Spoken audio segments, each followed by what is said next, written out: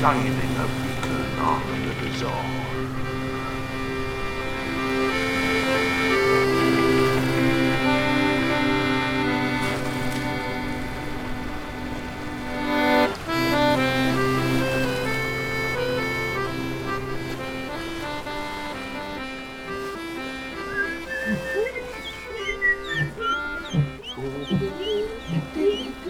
Hey up, Arcade! Hey up, lad, how you doing, Arcade? Oh, pretty good. I'll tell you what though, the light glass here is shining in the gleaming, Look isn't it? at that, I've got a new liquid, you know, a bit of vinegar, a bit of water, some very special mix, get some windows just right, my friend. That's gonna save the shipping, isn't it? Are you nearly done? Yeah, last one, buddy. Just get that out, put a bit there.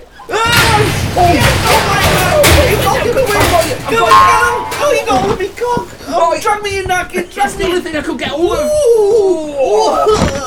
Oh. He's a big one, isn't it? Well, I couldn't reach you with my arms. Well done, Archie. You'd already fallen 2.5 foot before I could grab you. You might give me an extra bit there. Wow, I don't know if I like that or not. Well, you know what I mean? That was terrible. Is it gantry give way?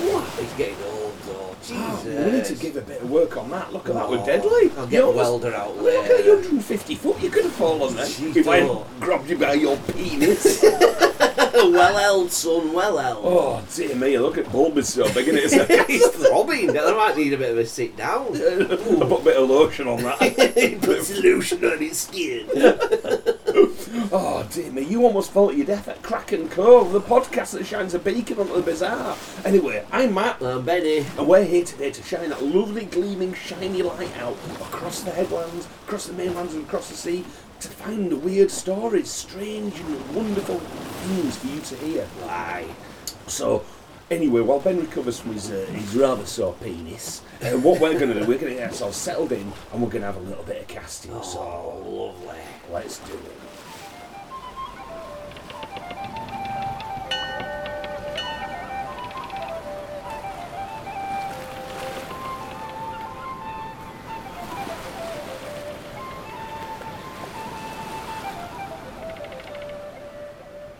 Weirdly enough, you know, the way I caught you there, it's not just sort of like a saving grace there, you know. It's it could be construed as something a little bit different, because as we know on the mainland at the moment, everything's opening up. People, people can go around and do stuff now. You know what I mean? Lots of hugs. Oh, cautious hugs. Yeah, oh yeah, hug, but cautiously. How do you hug cautiously? I don't know. Do you know? I'm just not going to bother. It's like Naked Gun. You remember when they're in those that are in safe sex, and then the two massive condoms like rolling together on That's bed. it. You know, cautious hugs. I'm just not going back to hugs. Yeah, I'm you don't not need to hug anyway. Yeah, I'm it's not a- right huggy person. bollocks, anyway. innit? So anyway, what another thing is he can do, you see, is different greetings from around the world. Oh, There's lovely. different ones, Yeah, you see. like a bit of nose rubbing. Well, this is it. So this is by Catherine Pushkar for New York Post, right? So 2 kisses is the standard greeting in Paris, right? On the cheeks. On the cheeks, moi, moi, you know. But it's 3 or 4 in Provence. Right, Is so that it's- France as well? It is in France, yes. It's further out to the countryside, Yeah. more rustic areas of So they're France. just back and forth. Yeah. Mwah, mwah, mwah, mwah, mwah. Yeah, 1, 2, 3, 4, like that. You know what I mean? And then, but it's definitely 4 in the Loire Valley. That's where they do it as well there. But it's up to 5 times they'll do it in Corsica. 5 kisses. 5. Yeah. It's sore lips. Imagine I know. you haven't God, seen your yeah, family yeah. for a bit. Jesus. Well, the Spanish, the Italians, and the Belgians, they do 2 kisses. That's their little Yeah. greetings, Mwah, 2 mwah. kisses. Yeah. But the Colombia settles for a moderate 1 kiss. Right. You know what I mean? But I don't know, it's one big Frenchie stuck on front. Big lick. And Brazil does 2 kisses, you know. Wow. So, because it's like one of those things here, it's Russia kisses 2 or 3 times followed by a hug. Because we always say it's always the French getting a bit frisky. They always like to kiss, but it looks like just about everybody else likes to give the kissy greeting. Where- Except for us, which is like a firm handshake. yeah, that's it. You know, how many do you think it is in Afghanistan? How many kisses? Afghanistan. I'm going to say they're quite generous. I'm going to say maybe 4. 8. 8 kisses. 8 It's a kisses. dry place as well. You need to Get get pregnant chaplains. there. But in Congo and Egypt, people kiss you on the forehead. Oh, nice. I wonder what you're going to say Yeah, then. that's it. Because this is in 1 Kiss or Two, the art and science of saying hello. Andy Scott explores the unbearable awkwardness of greeting people around the world. Scott, who's a Brit, who identifies as a single kisser, right, notes that one of the most unbearable greetings is the cross kiss, when each person goes for the other cheek and nearly smooch. So you know what I mean? We get a crossover. Yeah. So that's the thing. Apparently, that's the worst. That's the worst, and that's why I think I'd avoid it, because I don't like because you see them on America. You know, like America does it when they don't actually touch. They kind of do them mois in the air, don't they? You know, it's all a bit, they're bad, but actually physically getting kissed as well by someone. I'm just like, not for it. It's not for me, that mate. Not for me. So he says apprehension about saying hello has become so widespread that it could be a social condition. So, which I agree with as well. You know, especially in this day and age, you don't really know what to do. I mean, a guy came into the lighthouse and doing a few deliveries the other day. You know what I mean? And he was sort of saying, "Oh, what do you want to do? Do you do a handshake?" I'm like, "Oh, mate, nobody's doing a fucking handshake." Exactly. You know what I mean? Don't ask me. I did give him the old elbow tap. And that's weird. I were on Docks the other day. I hadn't seen a lad for ages, and we were all like, "Should we do the elbows?" And we were all like little chickens, like, not Morris dancers. Exactly. We're just getting like weird. We're just like, "Hello, good to see you again." Yeah, that's what it has to be, I think. But you see, in New Zealand, the Maori custom is the hong, right? Just wank you off. Well, it's like a literal tete-a-tete in which two people press foreheads and noses together and breathe in. Ooh. Right? And it's like you're sharing a breath. It's like a breath of life thing. You know what I mean? You're sharing air, which is a thing. A Congolese meeting involves pressing each other's temple 3 times with the index fingers. So it's like basically just prodding somebody in the head, right? 3 times. Which I wouldn't thank you for that, right? In Guam, they knock knuckles on the forehead. So it's like knocking on a door. Oh, on your coconut. Yeah. And in India, people show respect for elders by touching their right foot. That's a bit of a weird one, isn't it? That is very strange. But this is nothing compared to greetings of the past. In the 1850s, anthropologist Franz Boas documented Eskimo face slappers. Right, yeah. So when a stranger entered a village, everyone would gather while the visitor and a local man slapped each other's faces as hard as possible until one of them called it quits. See, and that's an LO? Yeah. Wow. And Boas also reported on a common Greenland practice called hook and crook, in which newcomers had to bare their torso, so you've got to show your belly, right, and arm wrestle a local on an animal skin, with the victor awarded the right to kill the loser. And this is a hello. This is a hello. My God. How weird's that? Belly out. On the back of an animal, but animal skin. That's that's it. It's not like on a pig. Yeah, so you're just riding around arm wrestling with your bellies out. Yeah. But I must admit, I quite fancy going to Papua New Guinea though, because an overly welcoming population in Papua New Guinea, where the chief requires the new arrivals to suckle on his wife's breast. Ooh, hello. Get Depends what she lashed looks like though. 3-inch nips. Choking on her. Right, and as recently as the 1950s, it wasn't uncommon for an Aboriginal tribe in Australia to say hello via genital grabbing. Oh. So Aussie anthropologist M.J. Meggett reported that men of the Walbiri, upon visiting each other, would place their penises in their host's hands. Ooh. And he said to refuse a penis was a sign of hostility. Oh God, you're going to start a war. Slapping wangers in your hand. And you're just thinking, oh God, here we go again. There's a big old doodle. So basically all I was doing, you were saying hello there, wasn't that? Yeah. Get you by your doodle. Honk. That's it. So yeah, it's friendly. friendly. Nice and friendly. That'll be discovery about the doodle. But yeah, I suppose they've all got. I mean, I suppose the bobbing a todger in somebody else's hands. I'm not sure about that as a greeting. I don't know the origins either. Is it a factor? Is it a matter of vulnerability? Yeah, I don't know. They're just fucking really. They're just like getting wanked off. Yeah. Just tends to big circle jerks all the time. They're going, hello. Daisy chain. Everyone's wanking. Oh, they've just been friends. Yeah. Fuck off, mate.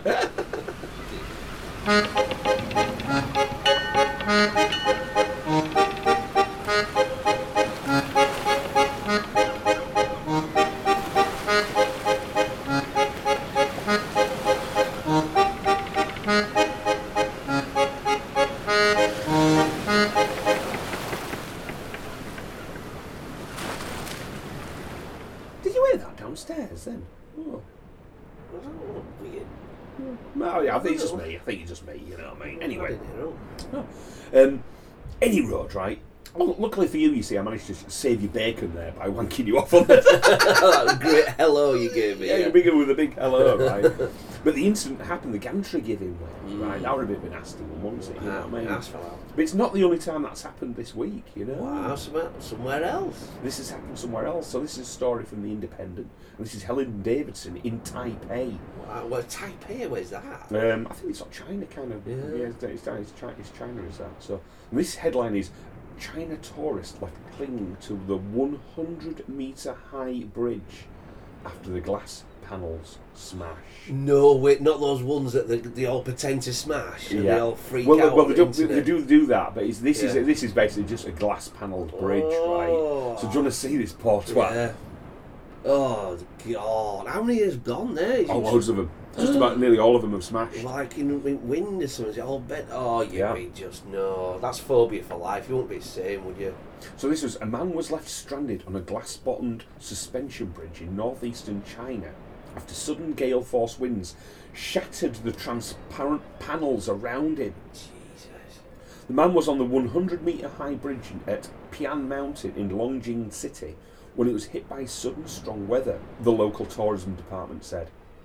Gusts of up to 150 kilometres per hour blew out several glass panels, trapping the tourist until he could be rescued by firefighters, police and forestry and tourism personnel more than half an hour later. Oh, zero there half an hour. But why did he get on a bridge with all them winds going on? 100-mile-an-hour winds. Oh, I'll get on a glass bridge. Well, I think what was happening was, I think he was just tooting along and it was sudden weather blew in when he was part way across. 100-mile-an-hour winds are coming fast. Yeah, they're coming quite quick. Coming 100 mile an hour from him.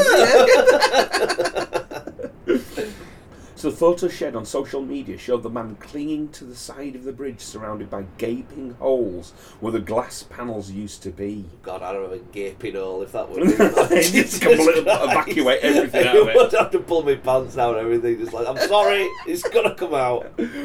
I mean, the thing is, it's a big thing in China, is all these sort of like glass bottom bridges and all that sort of stuff, but I've never been up for it. No, I think I said it before, I'm sure. There was like one massive shopping mall in Thailand, and you know, we used to be on the top floor quite a lot, and you know, like a big thing you could look down and it just went on forever. Yeah. And I couldn't, you know, I go there quite often, and I used to think, just stick my head over again, just try face me. Oh my whole heart and body were just rejecting looking down. You know what I mean? I don't want to get on a glass bridge for that feeling. You know what I mean? To cross over it. I just don't know. I don't want it. It makes me feel sick. No, it's not for me at all. I think your body's telling you that it's an awful experience for a reason, right? Yeah. It's basically saying there might be 150 mile an hour gust of wind coming and blow this shit out. Yeah, exactly. Just Something don't could do go it. wrong. Yeah, just stay out of that danger. Yeah. It's bad enough, like say, painting lighthouse once a year. You know what I mean? But no, I'm not.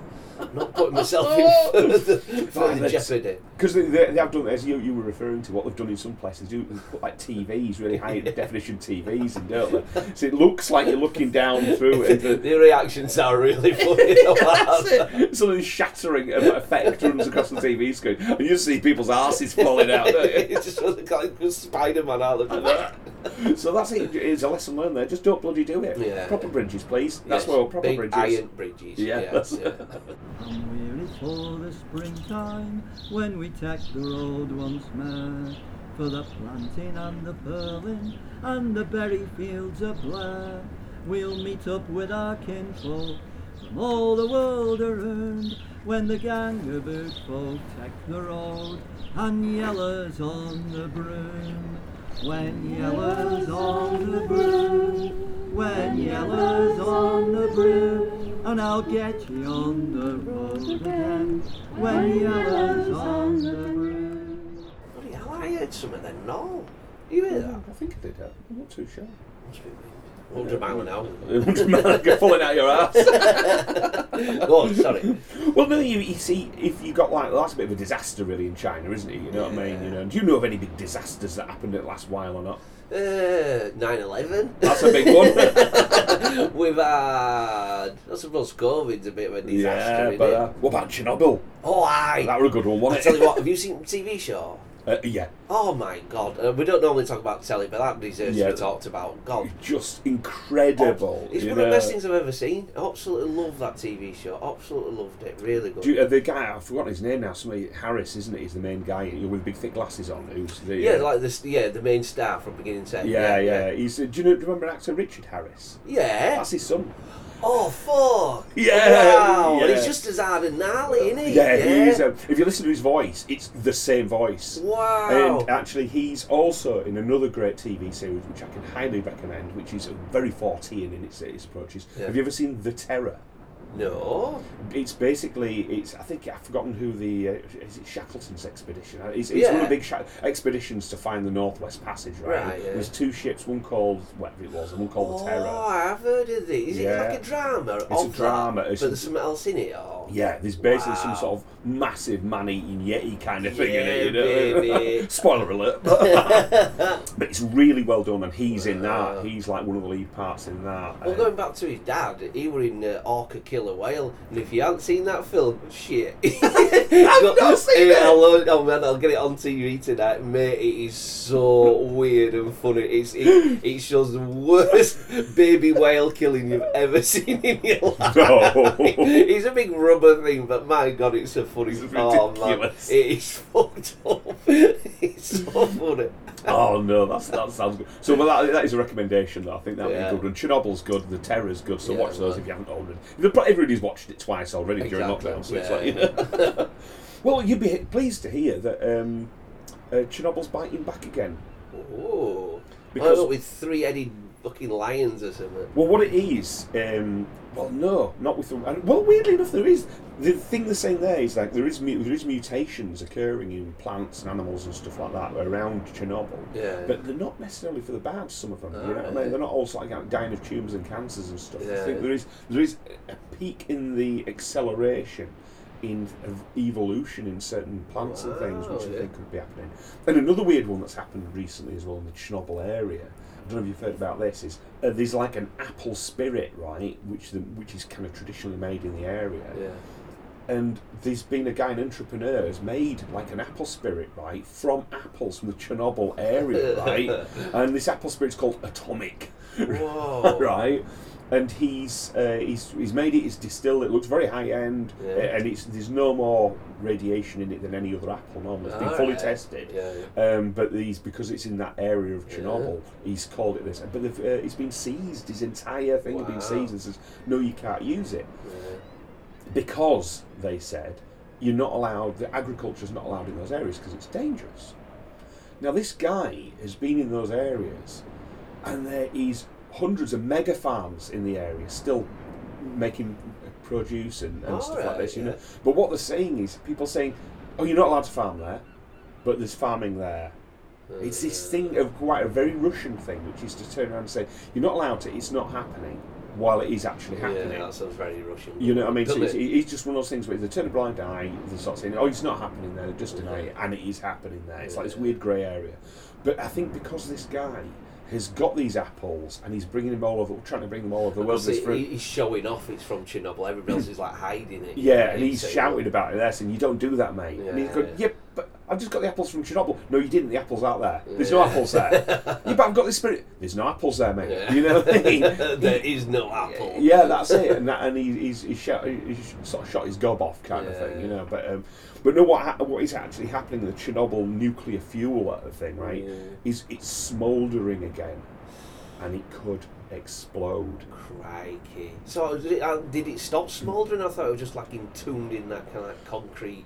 Well, weirdly enough, it is entombed in it. So what's happening? It's saying that it's the inaccessible basement areas of Chernobyl, right?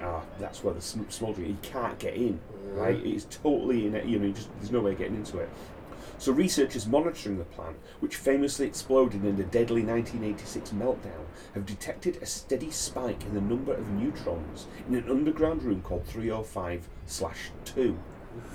The room is full of heavy rubble, concealing a radioactive mush of uranium, zirconium, graphite and sand that oozed into the plant's basement like lava, hardening into formations called fuel-containing materials, or FCMs. Right. So rising neutron levels indicate that these FCMs are undergoing a new fission reaction. As neutrons strike and split the nuclei of uranium atoms, creating energy. And he says, for now, this radioactive waste is smouldering like the embers in a barbecue pit. Neil Hyatt, a nuclear materials chemist at the University of Sheffield in the UK, told Science magazine.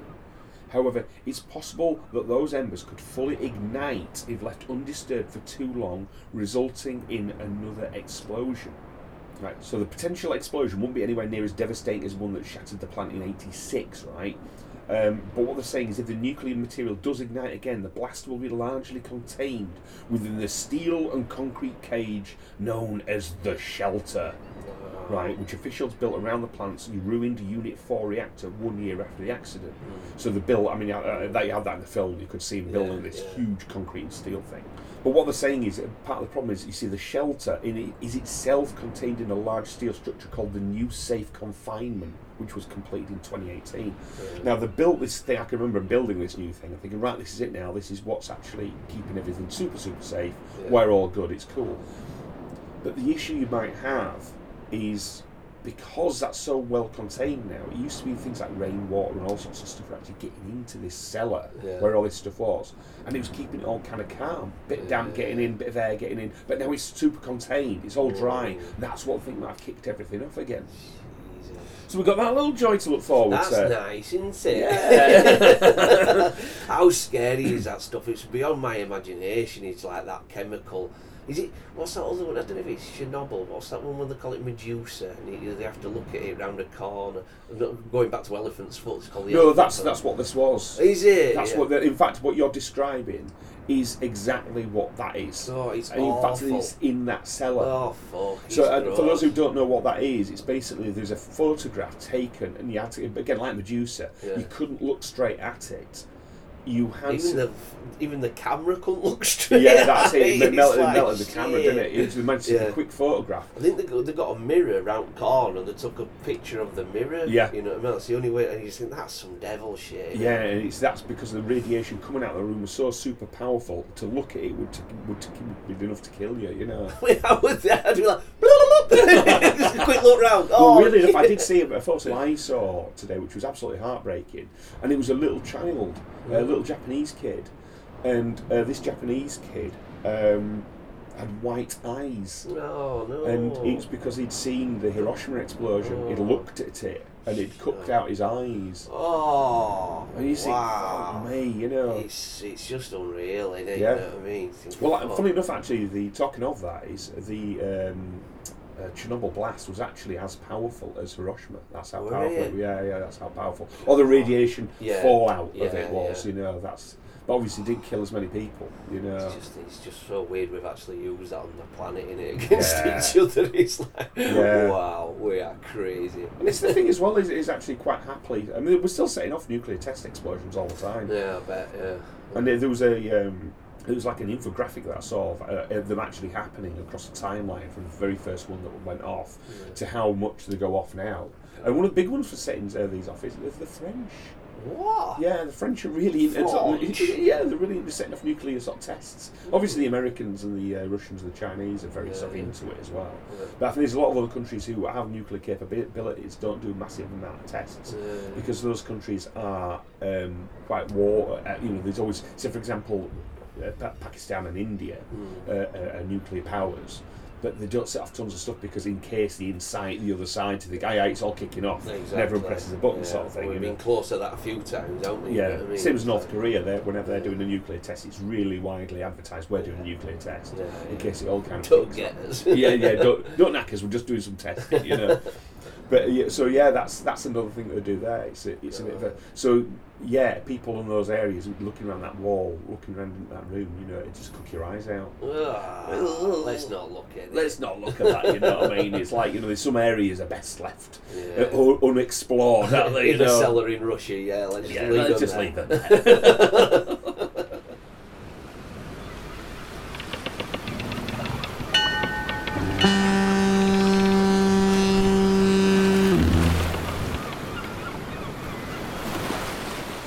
Right, I definitely heard something down in the cellar. That was summer. What the hell was that?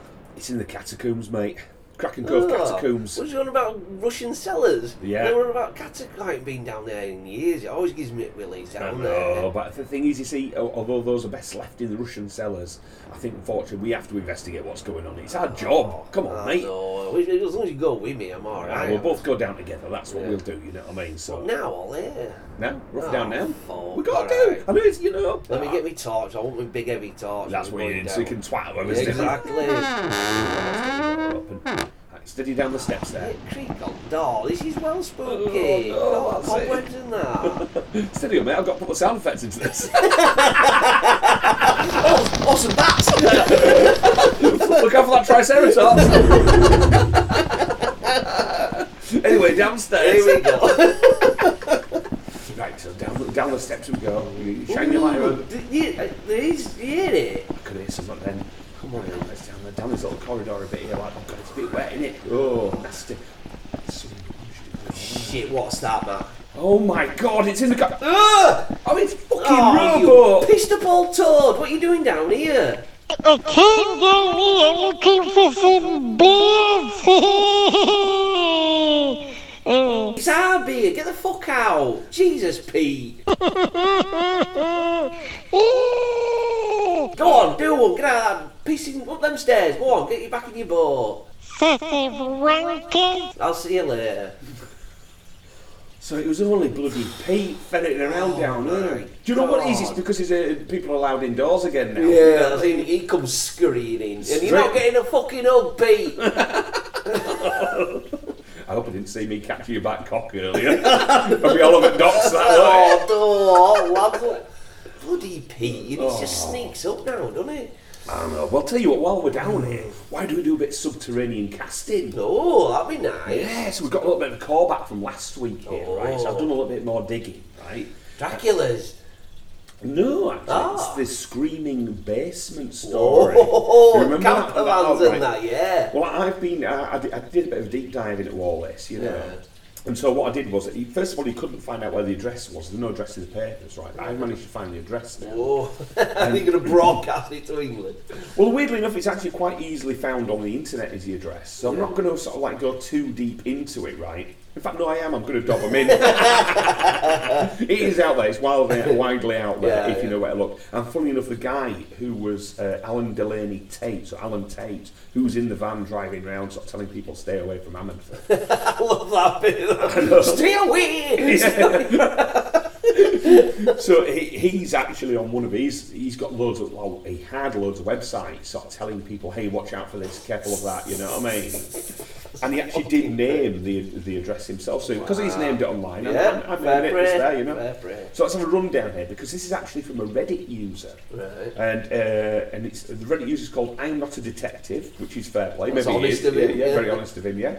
So Alan Delaney Tate, also known as Van Fogey, that's kind of his online handle, Van Fogey, right? Why does it always got these fucking crazy names I already? know, it's mad, isn't it? Well, this is his just online, full online persona, like on Twitter or Facebook and places like that. He goes, and lots of his I think one of them, his website's called like vanfogey.com or something. Right, yeah.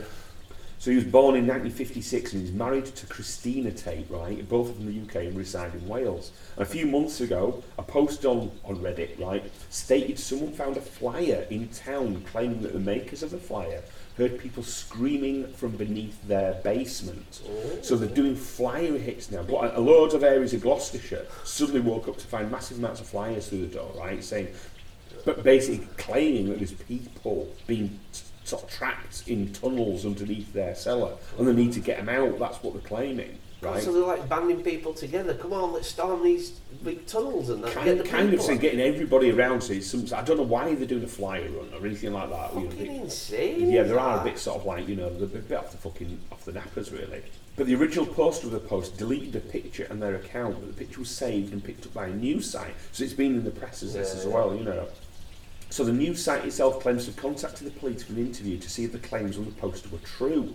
And the police said there was no evidence of drugs in the basement, which obviously is a confusing statement. Yeah, like somebody asked for drugs. Yeah. So back to the original post, right? Van Fogey, or Alan Tate, the creator of the poster, actually responded to this post and read it as an account you can dig through, right? And his account was made on April the 8th, 2019, and all of his posts pertain to the noises he and his wife heard. Yeah.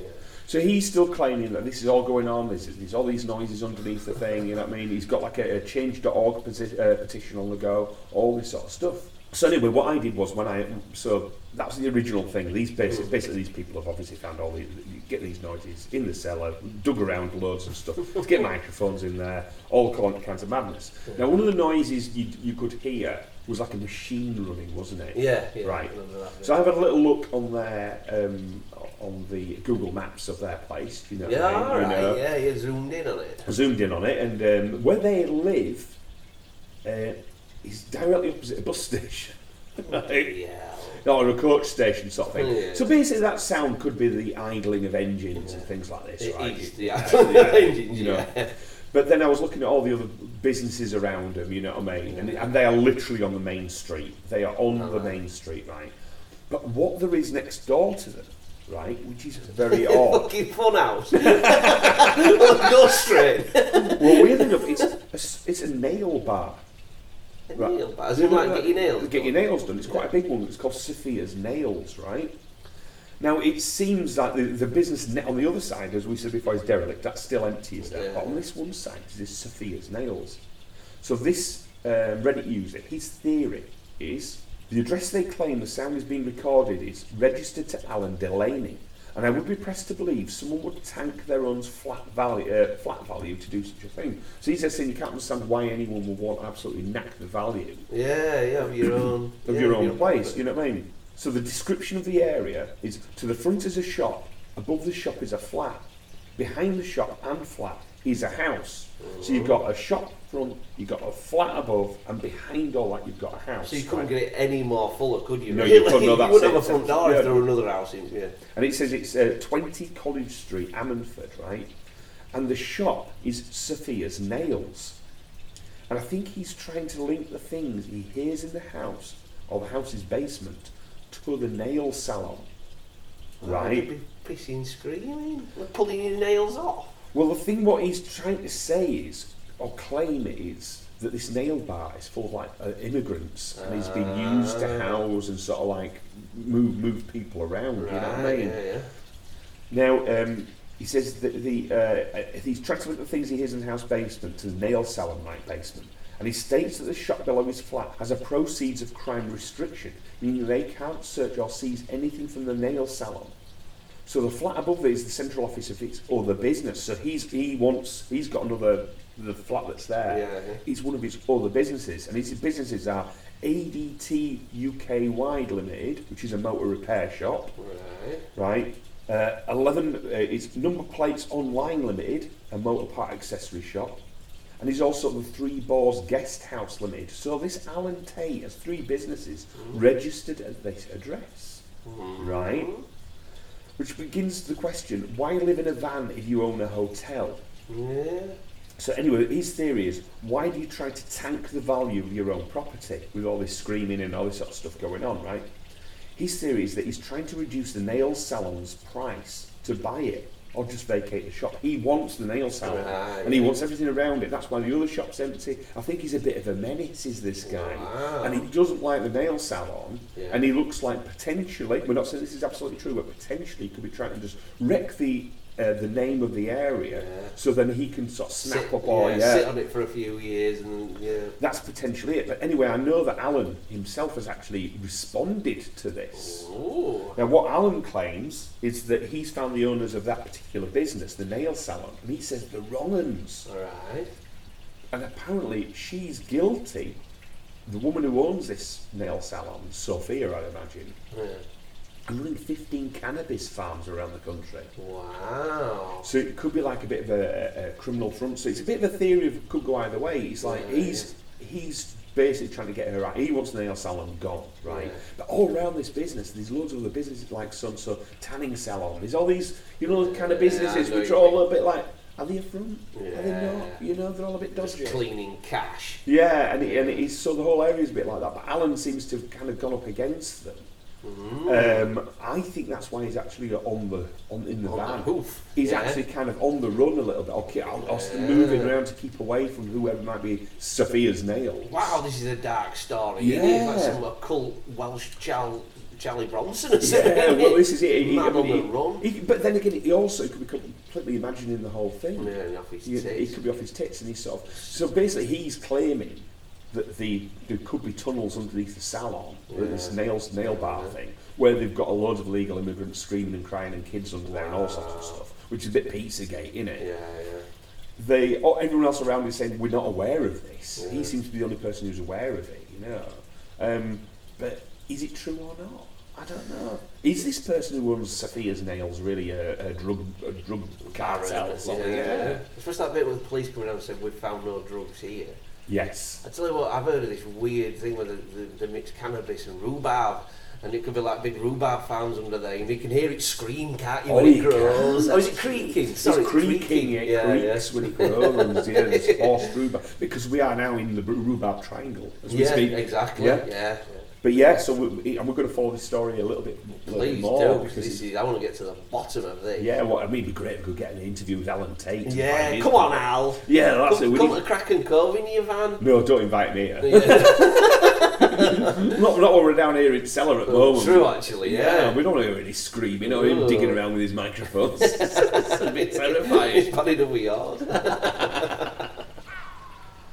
Heerlijk van mijn dromen, ergens hier ver vandaan, waar ik zo graag wil komen, daar waar geen leed kan bestaan.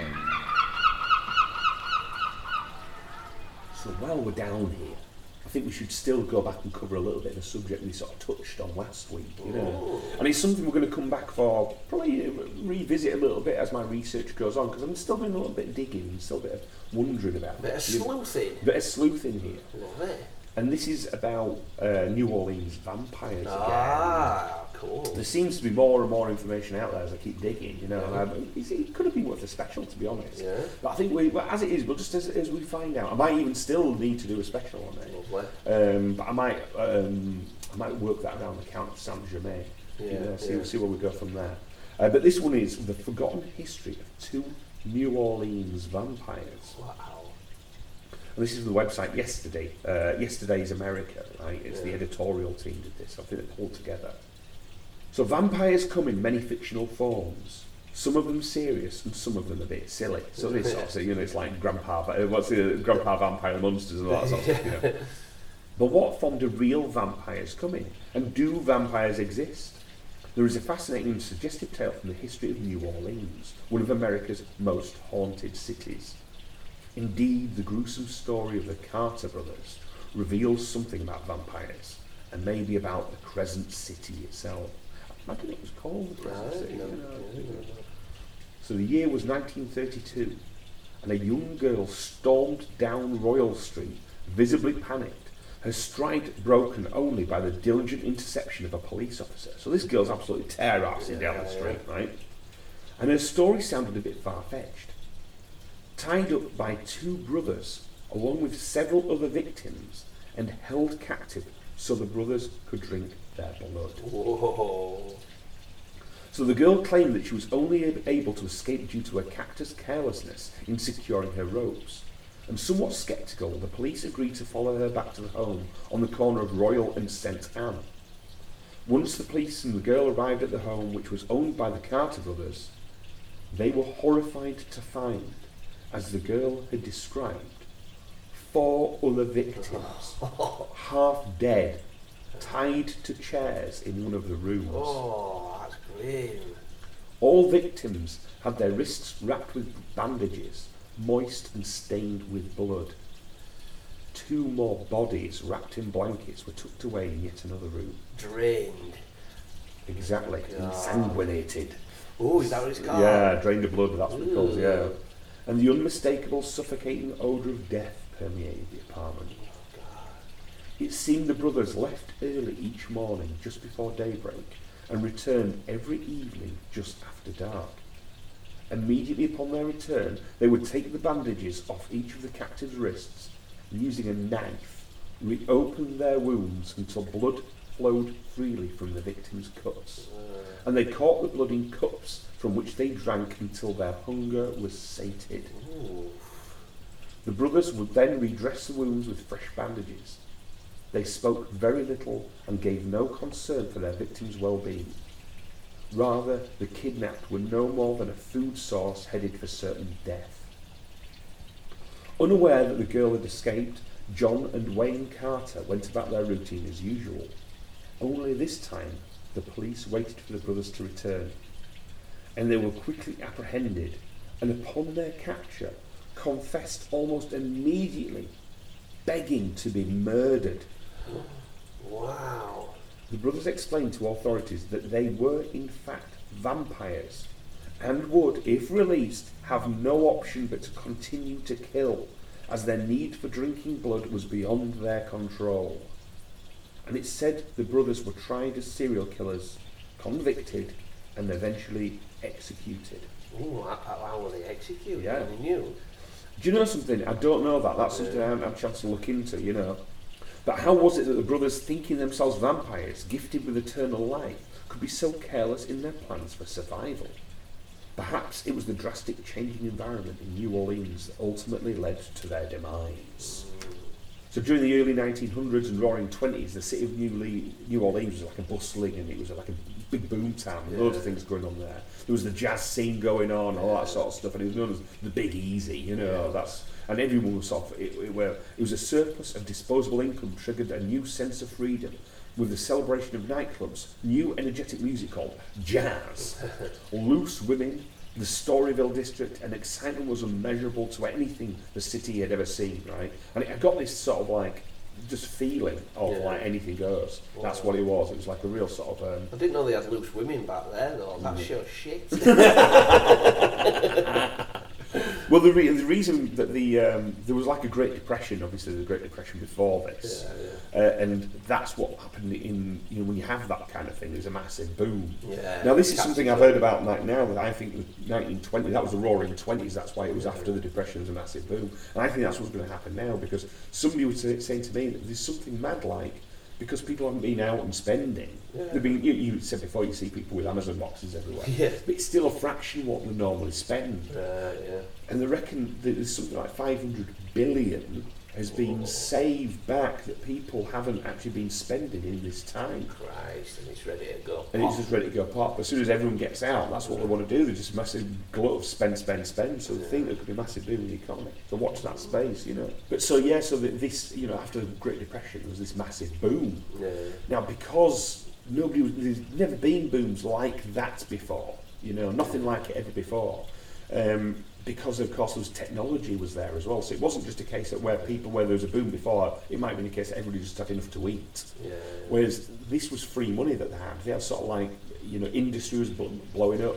And another thing that brought a lot of money into America at the time and created a massive boom was the fact World War I, there was need for munitions, bombs, materials, tanks, and that became this sort of a big creative process. They started making things in America. And so that manufacturing boom also, it's almost like the Industrial Revolution for us, you know, 200 years before that. That's what they had their own Industrial Revolution, and there was a shit ton of money, and no way of kind of regulating it. So when this was going on in New Orleans, it was just madness. But I suppose if you've got a chaotic city with lots of money and freewheeling things going off, what better place for vampires to hide? It is, isn't it? You know what I mean? It's like going back to, is it H.H. Holmes with like the World Fair and the big booms? And absolutely, you are right. Migrations of people just go missing and they just don't. It's just such a common thing. It could be dastardly vampires, or it could be just changing your job, couldn't it? Yeah. And in fact, during this time as well, I think just a bit before it, there was like I don't know if you heard about the Mad Axeman of New Orleans. Oh no! No, that's something we'll have to cover as well. You know, I mean, that was sweet. A series of absolutely brutal murders using an axe. Wow. And it was usually, he wasn't bringing his own axe with him. Right. He was going to places and finding, because a lot of places they'd have like wood burning stoves, so everyone had an axe in the yard, so he'd wander around, find an axe and go, right, here we go. Do them all in. And do them all in, you know what I mean? And so we'll cover that one at a later date as well, because that's pretty interesting. Can't beat an axe murderer. Yeah, you No can't. more Can you? terrifying than Yeah. an axe Well, this is it. It's just, you know, and so this is New Orleans at the time. It was just a place of chaos, ripe for mania, and even then, look, I mean, the 6 people had gone missing there in that particular house with the brothers, Carter brothers there. Nobody missed them. Well, they said don't file reports according to last week's Yeah, they show. said don't sit the file Dodgy reports on it. police, It's yeah. just this thing where, I suppose as well, where there's a lot of money and a lot of dodgy activity. There's a lot of police corruption as well. I bet. So, you know, a lot of Down in people- New Orleans. Yeah, that's it. This was paid to sort of like look the other way, and the people paying them, they could be just, I don't know, drug dealers, they could be gamblers. They It could, sounds ace, doesn't it? All Yeah. to the background of jazz. Ski-bop! yeah, so Go. it could be, yeah, it's absolutely. Well, I've always wanted to go to New Orleans, but I think the New Orleans now is a very I've heard tame it's affair. absolutely gross. Or Yeah. but it's Mardi Gras is Yeah. sort of like, seems to be sort of like a very sordid affair. Basically, Yeah. loads of cheap jewellery and women are getting their tits out. That's Yeah, all that's right, actually. Book now.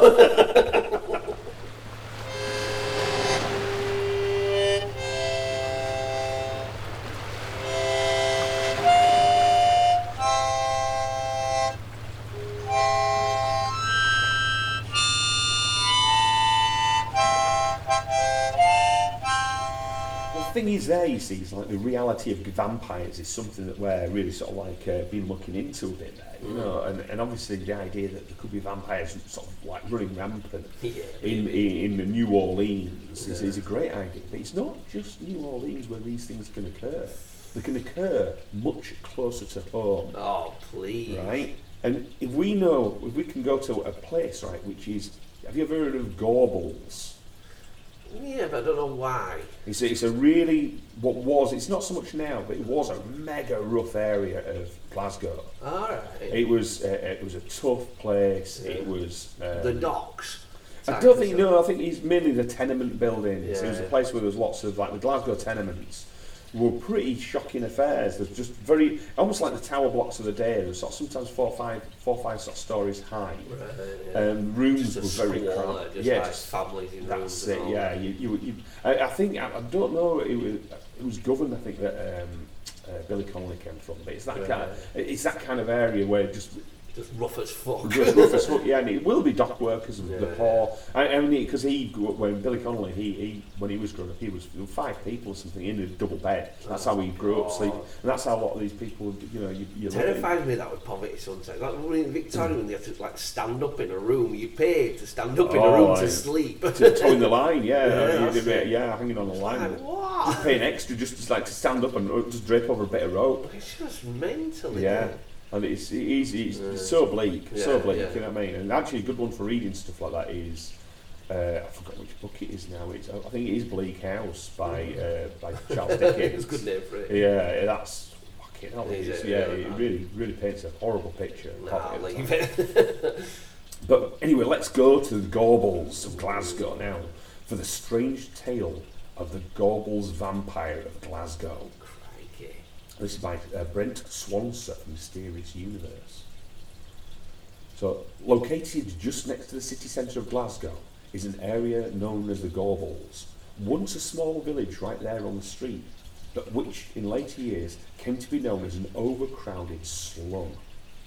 And in the 1950s, this was a grim, smoggy place that had been heavily impacted by pollution caused by its proximity to all of the factories that were churning out weapons and steel for World War II. And living conditions at the time were rough, with overstuffed, filthy housing projects, with flimsy construction, poor sewage facilities, and more often than not, no running water. This is 1950s, you know what I mean? Oh, what? Yeah. Oh. It was in this climate of stench, squalor and poverty in a city still reeling from the war and wreathed in the smoke of the nearby steelworks that a new threat would creep out from the rat-infested gloom to terrorise the populace and spawn a tale of darkened, haunted cemeteries, a spooky town, and a metal-toothed vampire. Oh, yeah, baby. Metal tooth? Yeah. So in September of 1954, rumours began to circulate around the area that 2 children had gone missing to never be seen again. But there were some who would claim that they knew what had taken them, and that it lived in a large cemetery just outside of the city limits that was called the Gorbals Necropolis. Wow. Or, by its more sinister nickname, the City of the Dead. Oh, that's it. So according to these stories, there was a vampire living in the cemetery, and a rather terrifying one at that, standing 7 feet tall with glowing eyes, and most spectacularly, sharpened fangs made of iron. So many children began reporting that they had seen the ghoul for themselves, and soon there were numerous sightings of what would be called the Gorbals vampire, lurking in the necropolis, shambling about to feed on the unsuspecting. And at the time, authorities tried to calm the populace by stating that there had been no boys reported missing at all, and that there were no fiendish vampires stalking the cemetery. And the school headmaster denounced it all as nonsense. But by that time, the rumour had taken on a life of its own, especially among the area's children and young adults. The rumours flew, whispered amongst the believers, until most kids had either seen the vampire themselves or knew somebody who had. And the Gorbals vampire was even said to have an evil witch for a companion. Oh, this is super cool, isn't it? Wow. Isn't it? But what would you do with this vampire? You'd imagine the fear, you know what I mean? 7 foot tall and metal teeth. Yeah, Jeez. so you can imagine these sort of slum tenements, all this sort of chaos occurring, you know. And you know, what do you do? You know what I mean? How do you go about it? So, rather amazingly, rather than just cowering in their rooms in fear and hiding from the vile creature, Yeah, man. Lynch mob. the children of the Gorbals began to formulate a plan to actually hunt it down and kill it. All little ruffians and that, gangs of them. There's not more terrifying, is there? Not at all, you know. So to this end, they began sending messages and notes to their friends and friends of friends, amassing a group of would-be vampire hunters who went about fashioning weapons such as stakes and preparing to actually get together to storm the necropolis to launch a full-scale assault on the insidious vampire. And Mr. Wilbury from the corner shop goes, "Oh, just go visit my wife today." Oh, shite! Can you imagine what's Oh, millions of little horribles. On September the 23rd, 1954, hundreds of kids aged 4 to 14 4 to 14? Yes. Oh, little Chuckies. with their makeshift weapons, knives, and even dogs Oh, God. converged on the cemetery, and the scene turned into absolute chaos. I bet it did. Wow. The children poured into the necropolis, roaming about the graves or perching up on the cemetery walls on the lookout for the beast. Oh, wow. What a spectacle. One witness to it all, Ronnie Sanderson, says he was 8 years old at the time and describes the storming of the Gorbals City of the Dead. Oh, wow. It all started in the playground. The word was there was a vampire and everyone was going to head out there after school. At 3 o'clock the school emptied and everyone made a beeline for it. We sat there for ages on the wall, waiting and waiting. I wouldn't go in because it was a bit scary for me. And I think somebody saw someone wandering about and the cry went up. Oh. There's the vampire! Oh, shit. Mr. Wilbury screwed it. So that was it. That was the word, to get off that wall quickly and get away from it. Ah. I just remember scampering home to my mother. What's the matter with you, she says. I've seen a vampire, I says. And I got a clout round me ear for me trouble. I didn't really know what a vampire was. Well, he legged it, but the rest of the kids didn't. They were storming around, completely going off their heads hunting a vampire, With right? little shivs and that. Yeah. God. So making it all even eerier was that the nearby steelworks was belching flames, which cast a red hue onto the fog and produced an unnerving atmosphere and flickering shadows that danced about, as well as producing relentless cacophony of clanking metal. Oh, wow. You couldn't get more evil, can you? You No. can see that. It all further cranked up the tension and terror, and when police showed up to the bizarre scene of this mob of armed children hunting down a vampire, they were unable to get the kids to leave. In fact, many of the children even pleaded with the police to help them find the nefarious vampire, and it was all surreal to say the least. It was only when it began to pour down with rain that the crowd dispersed. But even then, the vampire hunters returned to the cemetery for the next 2 nights, never finding their quarry. Wow. And deep in a tomb, the vampire were there, scuttling his witch. Yeah. Cackling, his yeah. So the reason I think this might have occurred was because, what suddenly got into these kids, know. But because there was like a sudden surge of like American horror comics came from there's a lot of different imports coming at the time anyway, but horror comics was like a big import, and such ones as Tales from the Crypt, wow, The Vault of Horror, and in particular one was called Dark Mysteries, which actually featured one issue that had an actual vampire with iron teeth.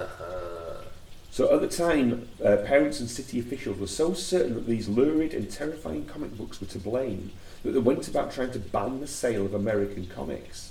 And the 1955 Children and Young Persons Harmful Publications Act was passed, limiting what kids could read, or you had to sort of license it a little bit, But while this seems to be the easiest explanation, and no doubt such comic stories likely had some part to play in the mayhem, some of the vampire hunters would later insist they had never even seen an American comic book.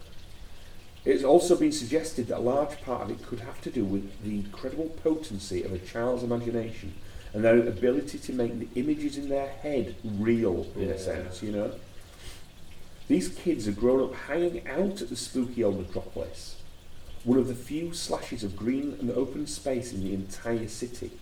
But it was also a gloomy place of death, pervaded by the stench of sulphur from the steelworks, and perpetually cloaked in smoke and fog, all overlaid with a chorus of banging metal and flames spewing out of the steelworks. It is proper horror show. I can see it totally though, that bit where maybe one kid read that comic and he told little Billy Downtley and Billy told two. Yeah. And it just, but it's that, the hunt as well, isn't it? Like they're taking power back for themselves, the poverty, the depressiveness, the thing. Then they're out fighting something, and the hero. Absolutely. This is something I find exciting about it. These kids weren't sitting back and let this sort of like grim circumstance play on their minds. They're thinking, fuck it, let's go chin it. If some kid knocked at me door now and said we're going to the local cemetery, I'd be half tempted. You just open the door, there's sort of 300 kids there all told up. Come on, we're hunting a vampire. Come on, kids. But in a weird way, perhaps the vampire, you could see it as an analogy for the city itself. It was sucking them dry. With its metal teeth clanging. Yeah, that's it. And it was slowly killing them, sort of thing, and draining them because they were sort of like, not only just for the labours, but because of the toxic, the fumes and things. No future to it all. It's just sucking the very soul out of it. Yeah, so these kids, maybe that's the vampire that they stood up against, was this sort of this horror, this very real horror. That's so cool with Witch Helper as well. What a dreaded sight that is. Them two knocking about that cemetery glowing red. And I know, that's it, the clanking, the belching of the fumes. And what a scene that is, must have been. I want to see it. Oh, it's just so cool. So, I mean, obviously now there'll still be some kids still alive today who are out there, No, probably won't be all dead by now.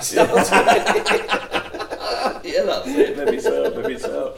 But what a scene! So there, the Gobbles vampire hunters. Oh, that's fantastic! I love that. It's metal, really. innit? It's metal. That is the word.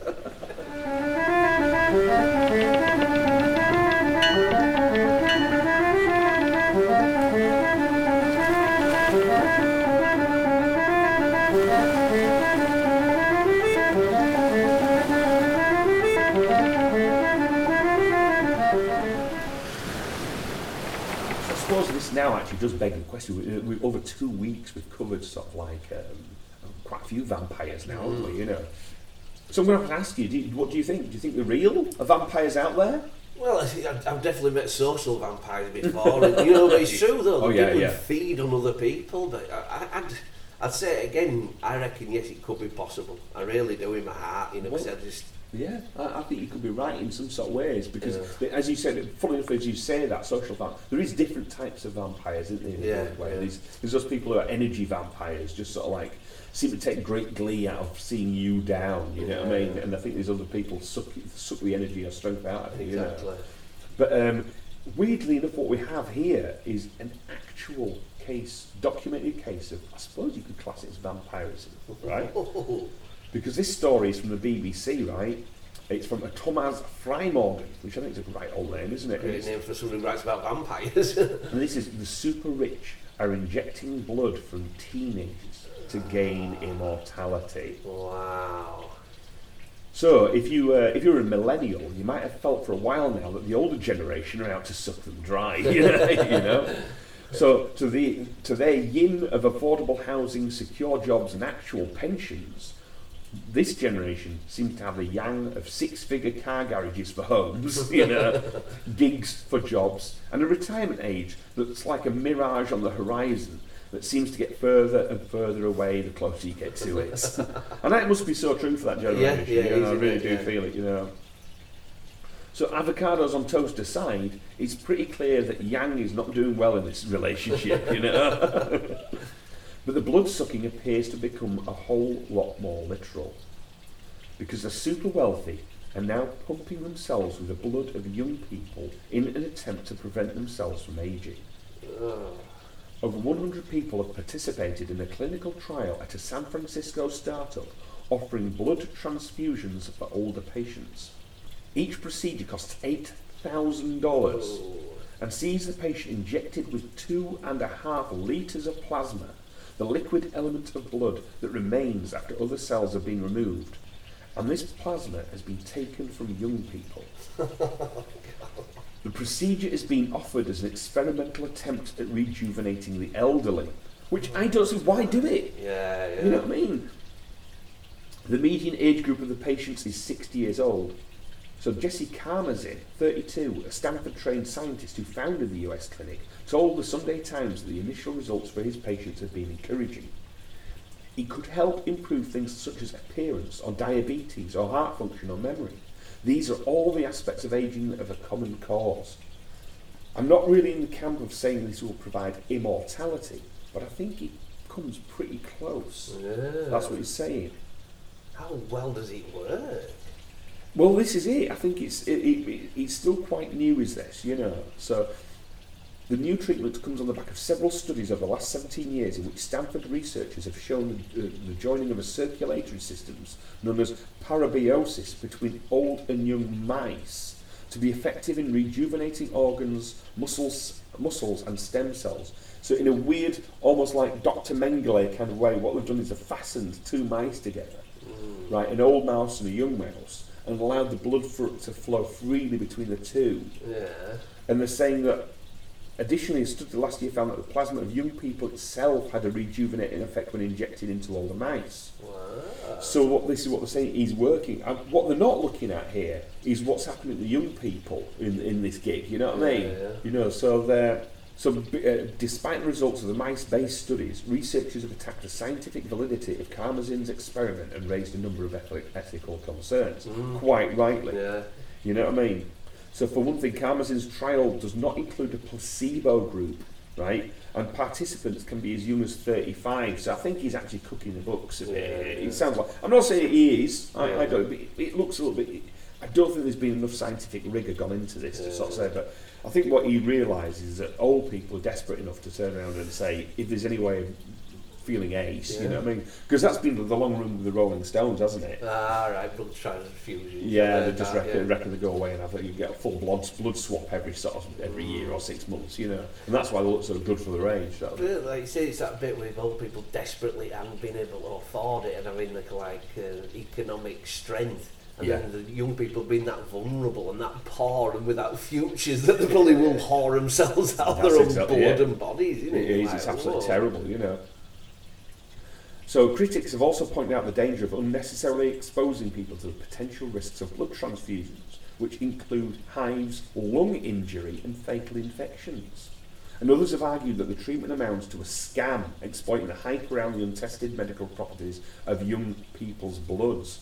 So people want to believe that young blood restores youth, even though we don't have any evidence that it works in humans, and we don't understand the mechanism of how mice look younger. So they've not looked into the mechanism, they've just basically observed the mice and said, yeah, let's go ahead and do it for humans. The mice look younger. Yeah, that's it. Oh, they're wearing like hoodies and stuff like this. Talking slang. Getting face tattoos and stuff like this. But then there's the murky ethics of buying blood that young people might have thought they were donating to those in medical need. So they're going nicely to blood bank and they're just Yeah. getting... Oh, God. So while US plasma donation sites normally offer a stipend of, I don't know what stipend means actually, but I think it's just like a payment of between $20 and $50, right? They emphasise that life-saving treatments that donations can support using patient testimonies. So they are turning around and saying to everybody who's come in and saying, hey, this is going to help out. And they're not using it for that. They're using it to inject into mega-rich oldsters who think they're going to be rejuvenated, you know. So what do you think of that? Do you think it's... I mean, it is like vampirism, isn't it? In half, like I said before, it's about the old feeding off the youth, and there's just such a baby boom, settled out, early retirement from the rep job, and they're all going golfing and that. And then the bottom of it, like say, people can't have a retirement age, they can't get on the housing market, they're absolutely buggered, aren't they? Really? It's generationally buggered, and it's like even as ourselves, and we've got the lighthouse and stuff like that. Somewhere to keep, haven't we, forever? I'm still a big believer in what you need to do is knock off a zero of all the house prices, just to knock a zero off every house price, right? Yeah. And then everyone can start again, Yeah, true. There's another one called. Have you ever heard of the vampire facial? What? Yeah, there's some on market now. So you go like a couple of weeks before your appointment and they take your blood out. Yeah. It's not I've heard it from lasses like, and then they spin it, clean it, and maybe turn it into plasma. I don't know what the fuck they do with it, but then they inject it back into your face. Oh right, I thought it was a sex thing. Oh no! I want to redecorate your face. Oh, the money shot. With blood. Yeah, the bloody shot. Oh. No, not into that kind of squirtiness. Oh no, but this is it. It's all a bit of a funny thing. Our own relationship with blood. It's like it's not right. That is it. I mean, I think the kids need to. What they need to do is go. Never mind. Sort of waiting until the vampires rock up. I think these kids, in the modern society, just need to sort of arm themselves with shivs and take over. Exactly. A bit of revolution, baby. Yeah, I like it. They'll take over the golf clubs. Turn them into skate parks.